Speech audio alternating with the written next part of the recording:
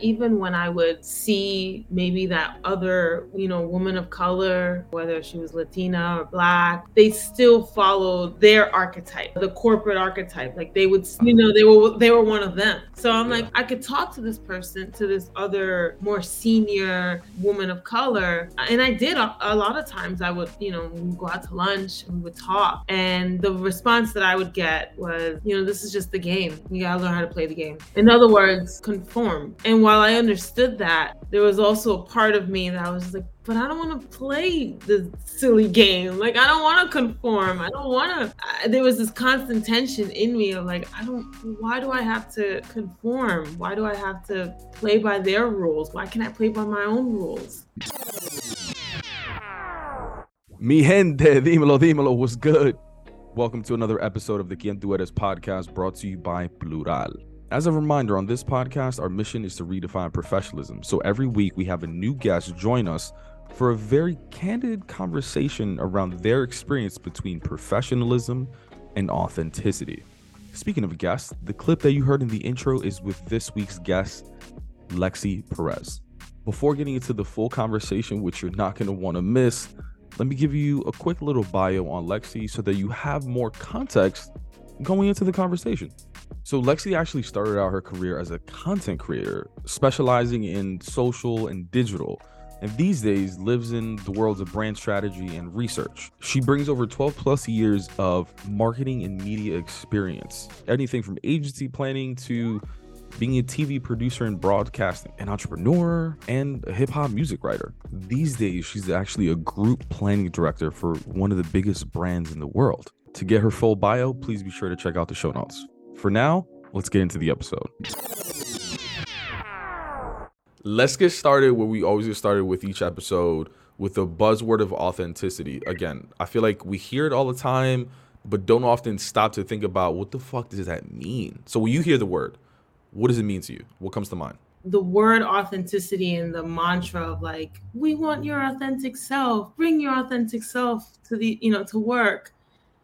It's nice to say, it's a nice intention, it's a positive intention, but I think it requires, on the individual, a certain level of self-awareness to really understand, well, what version of myself do I want to bring? Because we're very multi-dimensional, right? The way I behave with my friends, with my parents, with family, perhaps is different from how I behave in a work environment. There's an unfiltered self to Lexi, and there's a filtered self to Lexi. And in some instances, I have to gauge and have that awareness of when do I bring the unfiltered versus the filtered. That sounds exhausting. Yeah, it is. Who even taught you those rules? Those like unspoken rules around like, yeah, because it sounds like very, yeah. I mean, it starts in the home, family. Like, I grew up, in a single family household. My mom, single mom,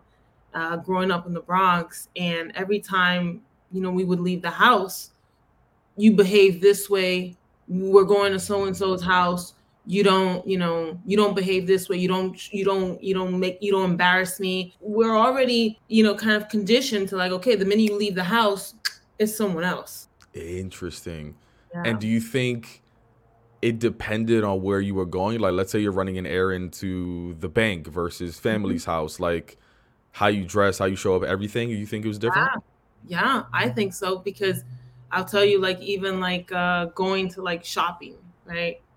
Okay, you don't run around the stores. You don't act reckless. Even though you can act reckless at home, you can't act reckless here in the store. I got to be able to watch you as a parent, right? Don't put your hands in your pockets because they're going to think, oh, you're taking something or something. Just be the most well-behaved version of yourself that you can be when we're out in public, because you're representing me, you're representing the family. So don't make me look bad, so that starts, at a young age. And then you take that into school, you take that into workplaces, and it continues to evolve. And then, as an adult, then you start putting your own kind of filters. That's fascinating. I think the most interesting part of that is like, yo, bring your most well-behaved self outside, but not for you. don't embarrass me in these streets. Yup. Yeah. That's interesting. So talk to me about like some of those early years when even like you started going to school and you didn't have that oversight with you, but you still probably had in the back of your head, like, I need to act a certain way. Like who was Lexi in some of those early years in school? Unenlightened. I didn't have the knowledge that I have now. I don't have the understanding that I have now, the self-awareness that I have now. So it was very much do good work, keep your head down, don't rock the boat, don't cause a ruckus, be as invisible as possible, really. Be as invisible as possible, and the work will show for itself. That's really what I did for a good part of my early career and even school. Just keep my head down. Do you think that hurt you when you started working? Yes, I think because, well, maybe in college is when I noticed. I went to an all-white, very rich, liberal school, and I noticed that a lot of my other, schoolmates, they were acting out. They were acting a fool. What do you mean acting out, acting a fool? Like in class? Like in class, partying, like just doing all these things that, they could do because, they, I guess, didn't have that filter, didn't have that you have to behave well outside of the house. It was sort of the drinking, the partying, literally just being a spoiled brat. Like there was a lot of that. Yeah, no, seriously. I tell you, one time, and there was this girl crying outside of my dorm room, and she was hysterically crying. And I was just like, oh my gosh, this girl must be in so much distress. Like, what is going on? So I open up my door and I ask her, hey, are you okay? And she's like, oh my gosh. Like, she's like hysterically crying. She's like, I'm just on the phone with my dad. I'm fine. So I just leave my door cracked open a little bit and I'm eavesdropping, just to make sure that in case she needs anything. You know what this girl was crying about? She got cut off? No, she was crying about the fact that her dad bought her a black Range Rover when she specifically asked for a white one. And hysterically crying, like as if like someone died. Like, and I'm just like, wait, what? Girl, I don't even have a car. Yeah. A hoopty, whatever. Like, give me something. And you're over here crying because your dad got you a black one and you specifically wanted a white one. And at that moment, I was like, I could never do something like that. I could never. I couldn't act up. I couldn't behave that way. I couldn't act out like that. I couldn't be, that level of spoiled, you know what I mean? And so it occurred to me at that point that I was like, oh, okay, there's certain things that I can't do, that I'm not conditioned or programmed to do outside of the home. But yet other people who don't look like me can do whatever they want. Is college one of those first experiences where you also started realizing like how much wealth was out there? Yes, it was insane. I mean, coming from the Bronx, having gone to high school in, the Upper West Side, LaGuardia Performing Arts, I got a look into what, wealth and class, but it didn't become apparent to me, like in my face, until college. There was money all around, like even just like the lifestyle, of like coming to campus with a brand new car, like, and me literally not being able to afford a car. And when I go grocery shopping, I'm literally pushing a shopping cart from the supermarket to campus. Yeah. Straight up. Oh, yeah. Straight up. Like, wow. Kids are running around in like their Range Rovers and their Lexus and their Beamers. And here I am pushing my little shopping cart to my dorm because I didn't have a car, So yeah. What sort of, speaking of like emotional intelligence and just being self-aware, like what sort of emotions happened? I'm sure like insecurities and oh my gosh, so just like self-doubt, self-worth, like all of those kind of things. So much of that because it was a predominantly upper middle class white school, and there were other students of color, Latinos, Black kids, and there was a group of us, and we all we stuck together. We even had a little area in the cafeteria called Little Africa. Straight up. And we would, that was our way of building community. But in terms of, what the emotions I was, starting to have, I mean, definitely insecurity in the fact that I don't look like the majority of these people here. I don't come from the background that they do. I don't even speak the language. There's a certain barrier in terms of language, culture, understanding, It was my first time ever learning about Bon Jovi. My first time learning about what's that song? Sweet Caroline or something? Sweet Caroline. Like, who the hell is Caroline? First time I ever heard that song was at a bar, and I was like, everyone's losing their minds. There was a real cultural this division or segregation. I just did not understand this world. So I felt lost a lot of times. I felt very insecure because I don't know American culture like that. Even though I grew up in the United States, I'm in, Latino household. Mm-hmm. We're listening to, Mark Anthony. Like, we're listening to La India, that's what I know, not Bon Jovi. So insecurity, self-doubt, I will admit, even anger. There was a moment, there was a moment where I think it was my sophomore year, where I took a class, and it was a really interesting class where it was it was called Making Connections. And every week, it was twice a week, and every week they would tackle a different ism: ableism, sexism, racism. And the class was huge. And on the first day of the class, they would talk about the history and kind of give you all that context.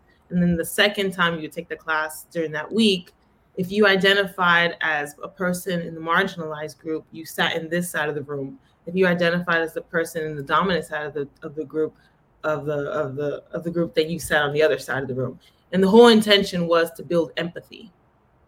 And so the people who identified as a marginalized group would share their stories of moments when they in real life had experienced whatever that ableism, that ism was, whether it was sexism, racism, all of that. So it was, there was a moment in that class where I had that realization, holy crap, I've been experiencing sexism, racism, so many things, ageism, and it all started coming up for me. And I had a moment where it was an angry moment, but it was cathartic. Because for the first time ever, you're probably I'm telling someone. Exactly. And I'm telling a person of the dominant group. Tell me about one of those experiences that come to mind that you shared. Not being able to shop the way I wanted to shop, just not even thinking about don't put your hands in your pocket. Don't touch things, because if you touch it, people are watching you or whatever, that kind of thing. Just and being questioned for your natural gifts.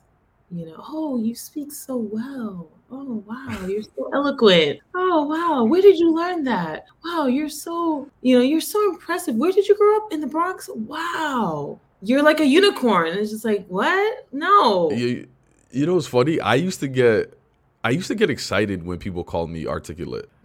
I used to take it as a compliment. Speaking of self-aware and just aware of the situation, I started picking up on people's tone when they said it.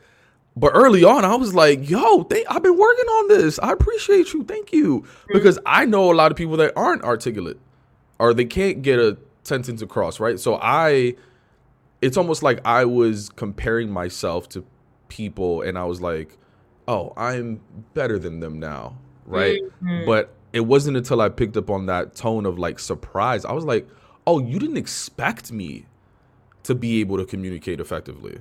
Right. Where I realized oh, this is what people are talking about. But it took me a while to get that. I hear that. It was a form of validation. Yes, exactly. Of getting praise from, folks from the dominant group. And I keep saying dominant group. I don't know why I keep saying that, but I was about to call you out. I was like, what? I don't know why I keep saying that. It's the conditioning. It's the conditioning. Interesting. No, but it's true. It's kind of like that validation from people in power, who are often white people. Yeah. I mean, there's a lot of like situations that you're going through in college, and you got to be thinking about the road ahead as far as like career, right? And some people, when they're in college, I think there's kind of like two ways to it. People go to college and study what they want, what they're passionate about, what they're interested in. Mhm. And then some people go to college to study whatever's going to get them a job that is going to make them money, right? So like, as you were thinking about your career, like how were you thinking about it? I went into college thinking I was going to be pre-med. When I took that first Really? I took that first biology class and I was like, yeah, this ain't happening. Uh, no. Cute thought, but no. Why did you want to do pre-med?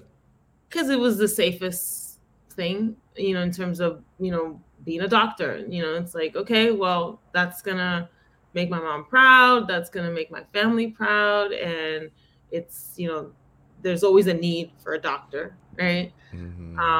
But then I realized my shortcomings in understanding, the biology class and all the other requirements, and I was just like, I don't have this. This is too sterile for me. I need something a little bit more human, and I leaned on psychology and communications. So Interesting. yeah, so Okay. double major, and it was I loved it, and I was just like, I don't know where this is gonna take me. I don't know if this is gonna, take me into, you know, being a psychotherapist or a psychologist or a child psychologist or something, but I do like the combination of studying, humanity and human behavior, but then also with communications. And then it wasn't up until very later on, maybe like 7 or 8 years later, that I realized, like, holy crap, these two things can come together in what I'm doing today. Before we get into like what you even do, like the more recent years, like today, talk to me about some of those early experiences in corporate, whether it be full-time intern.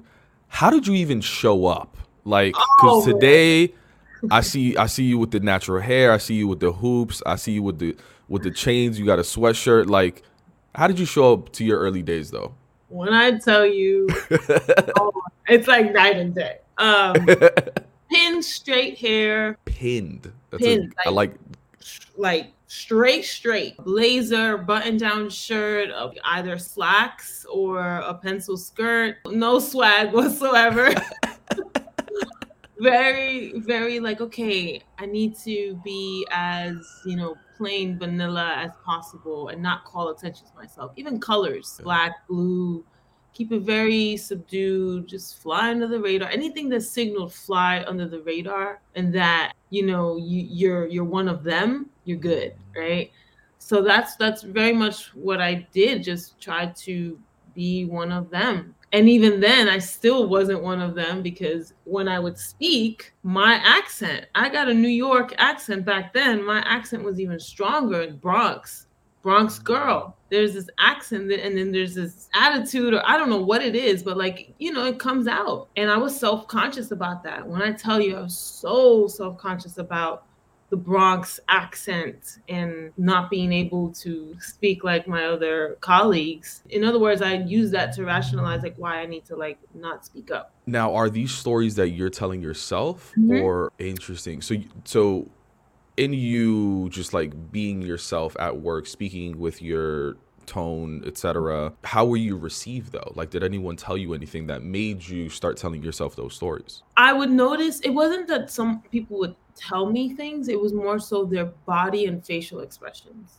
So oftentimes what I saw was a confused look, like this confused look. And I was like, oh, maybe I'm not using the right words. Maybe I'm not sounding smart enough. Maybe, so by me talking and then I'm seeing their confused look, I'm like, oh crap, I'm not getting through. Something is blocking it. And then of course that created all these stories in my head of like, it's my accent, is, I don't have the right vocabulary. I'm not as articulate as I should be. So it was just that off of that confused look that I received from the person I'm talking to, that it just created all of these, thoughts and insecurities.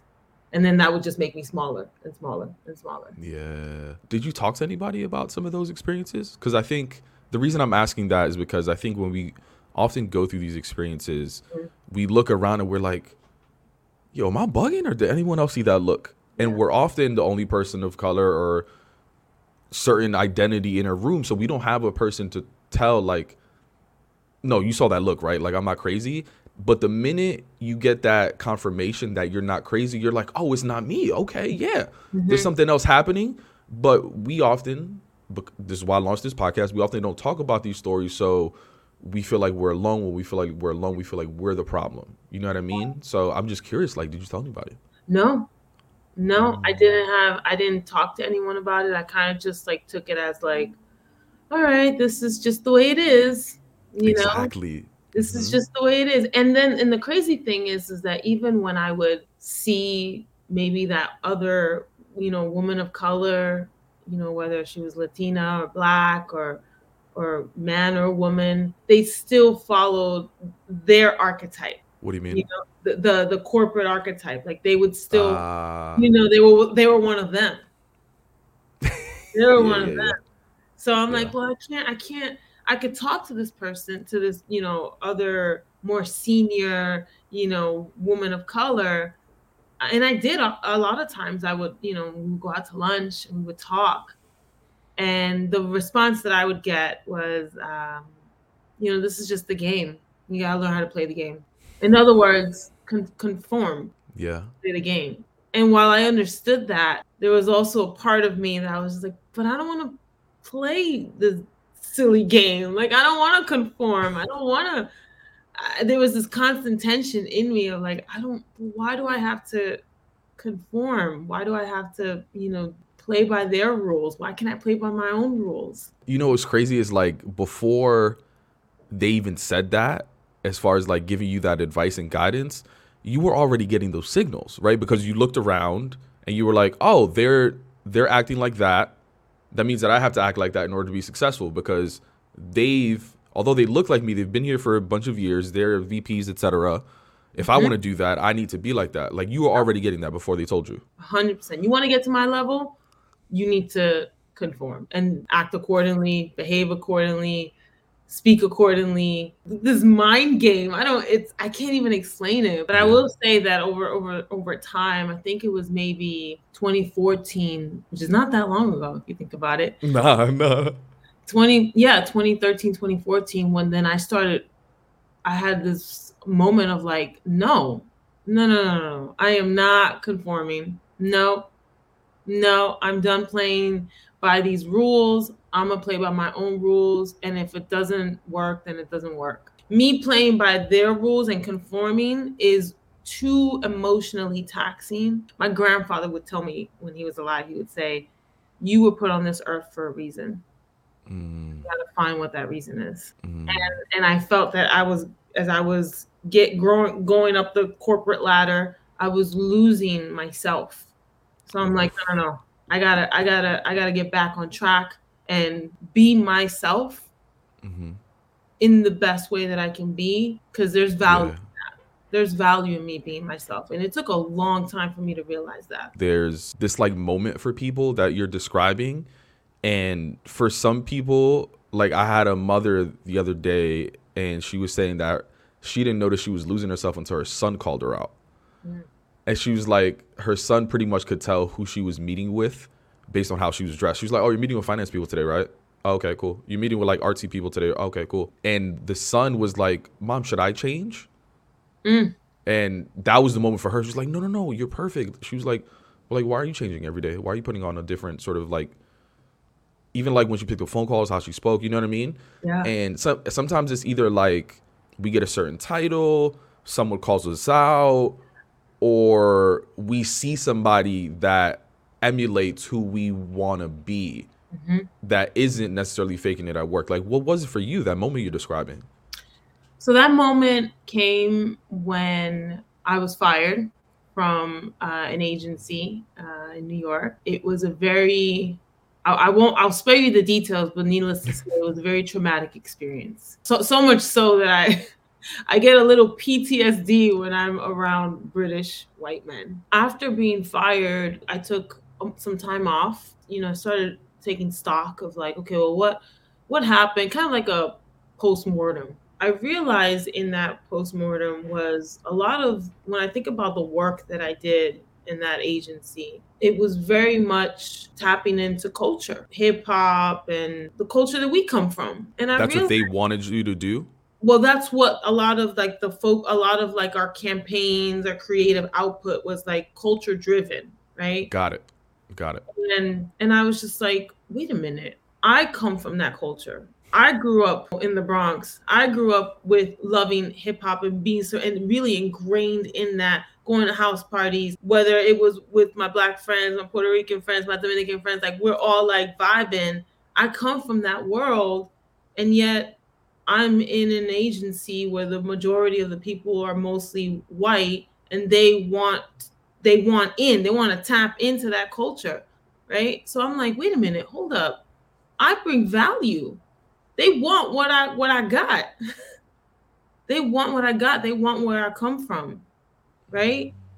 And it was that moment where I was like, I shouldn't be ashamed of my Bronx accent. I shouldn't be ashamed of, the background that I come from, and the lifestyle that I came from. Like, no, these are all things that bring value to the table, that bring value to these conversations, that bring value to the creative process, that bring value to ultimately the output that helps these agencies win awards and get more clients. It was at that moment where I was just like, no, I got this whole thing twisted. I'm here thinking that I need to come in and be a part of their world and, kind of morph myself into what they want, when I just need to be me.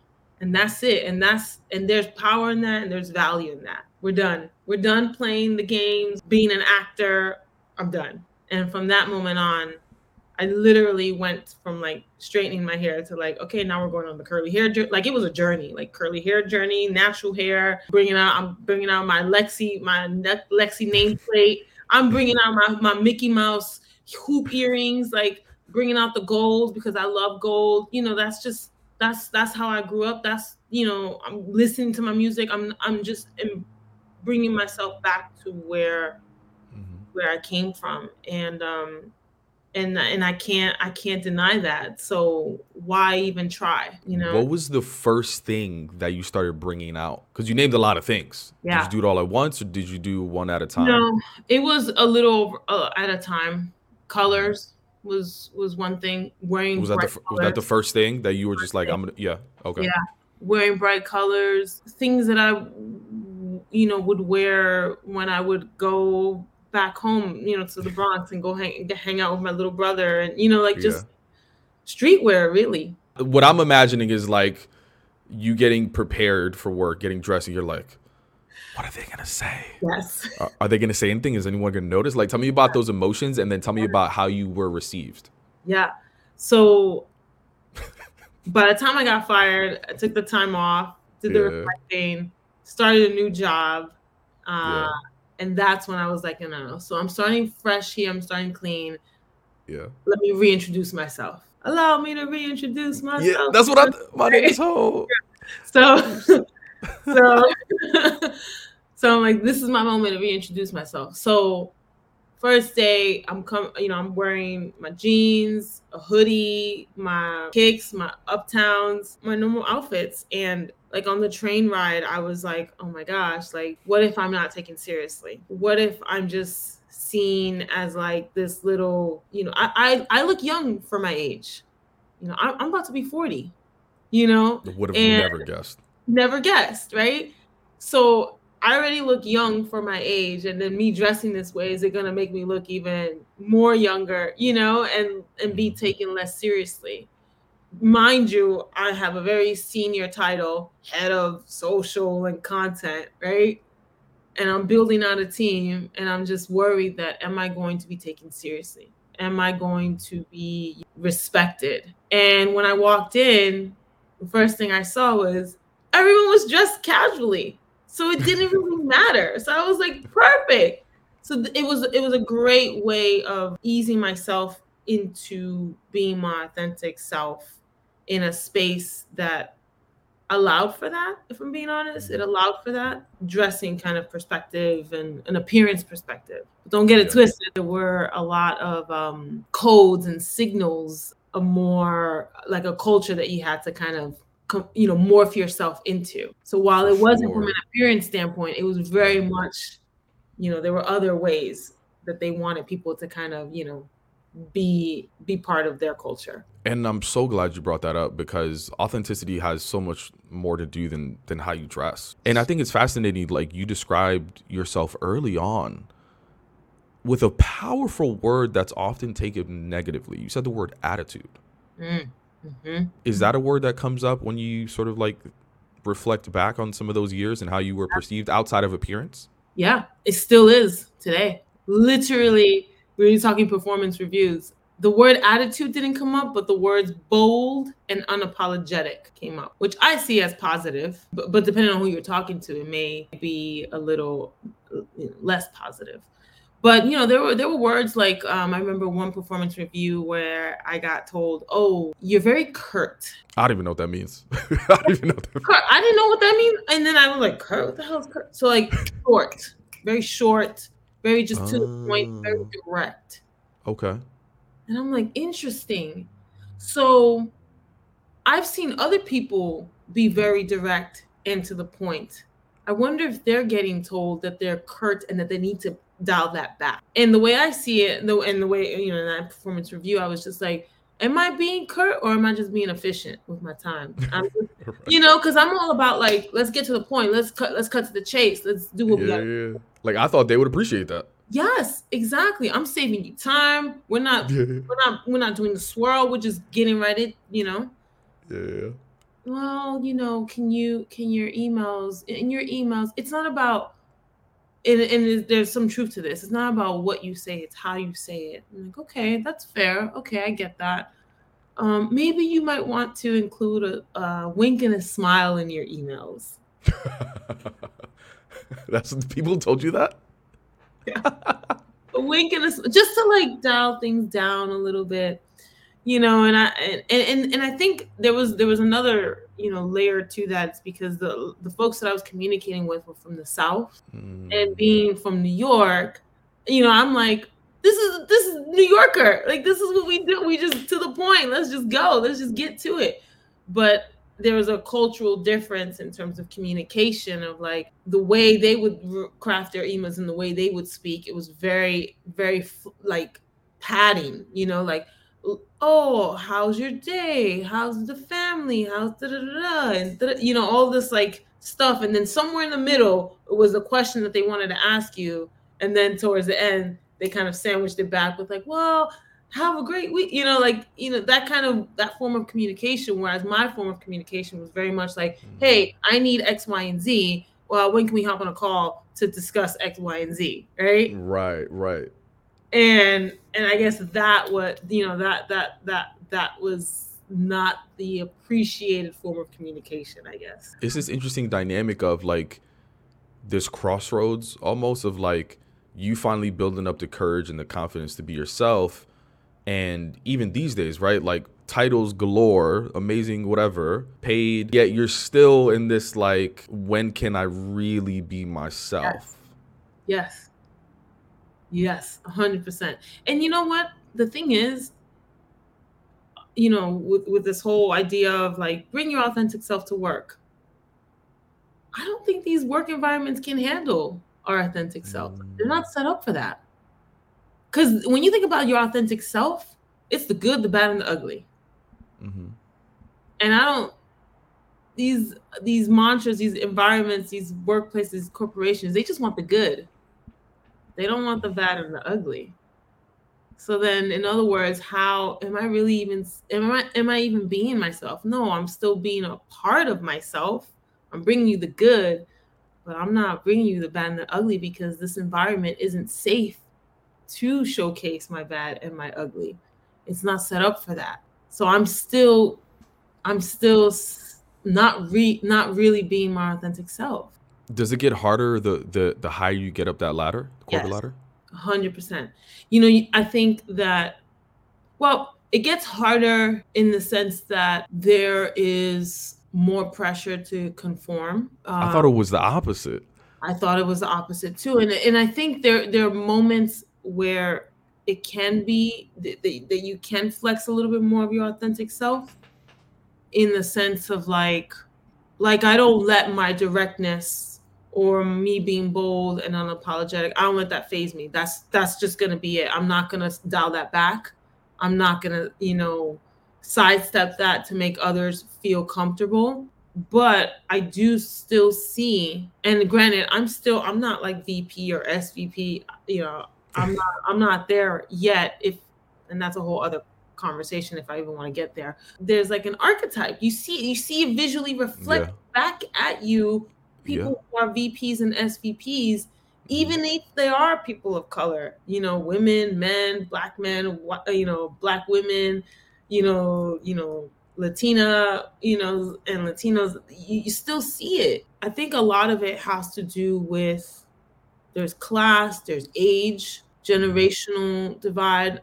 I think that's something that, doesn't get talked about enough in the workplace, in corporate environments, that there is a philosophical difference in boomers, Gen X, millennials, Gen Z. I'm a millennial, and I'm reporting into a lot of boomers. And some of these boomers that I see are, people of color, but they behave and visually represent themselves in a way that conforms to, to what's needed to be in the role and to be in this work culture and this corporate environment. 100%. Like, a lot of times when I'm described as bold, when I do quote unquote bold things, the younger generation, let's call it, applauds me. Whereas like the boomers are the ones telling me that I'm too bold, too much. I shouldn't have done that. I should have handled things internally, right? Like, to your point, there's a different philosophical mindset depending even from like age. It doesn't matter what you look like.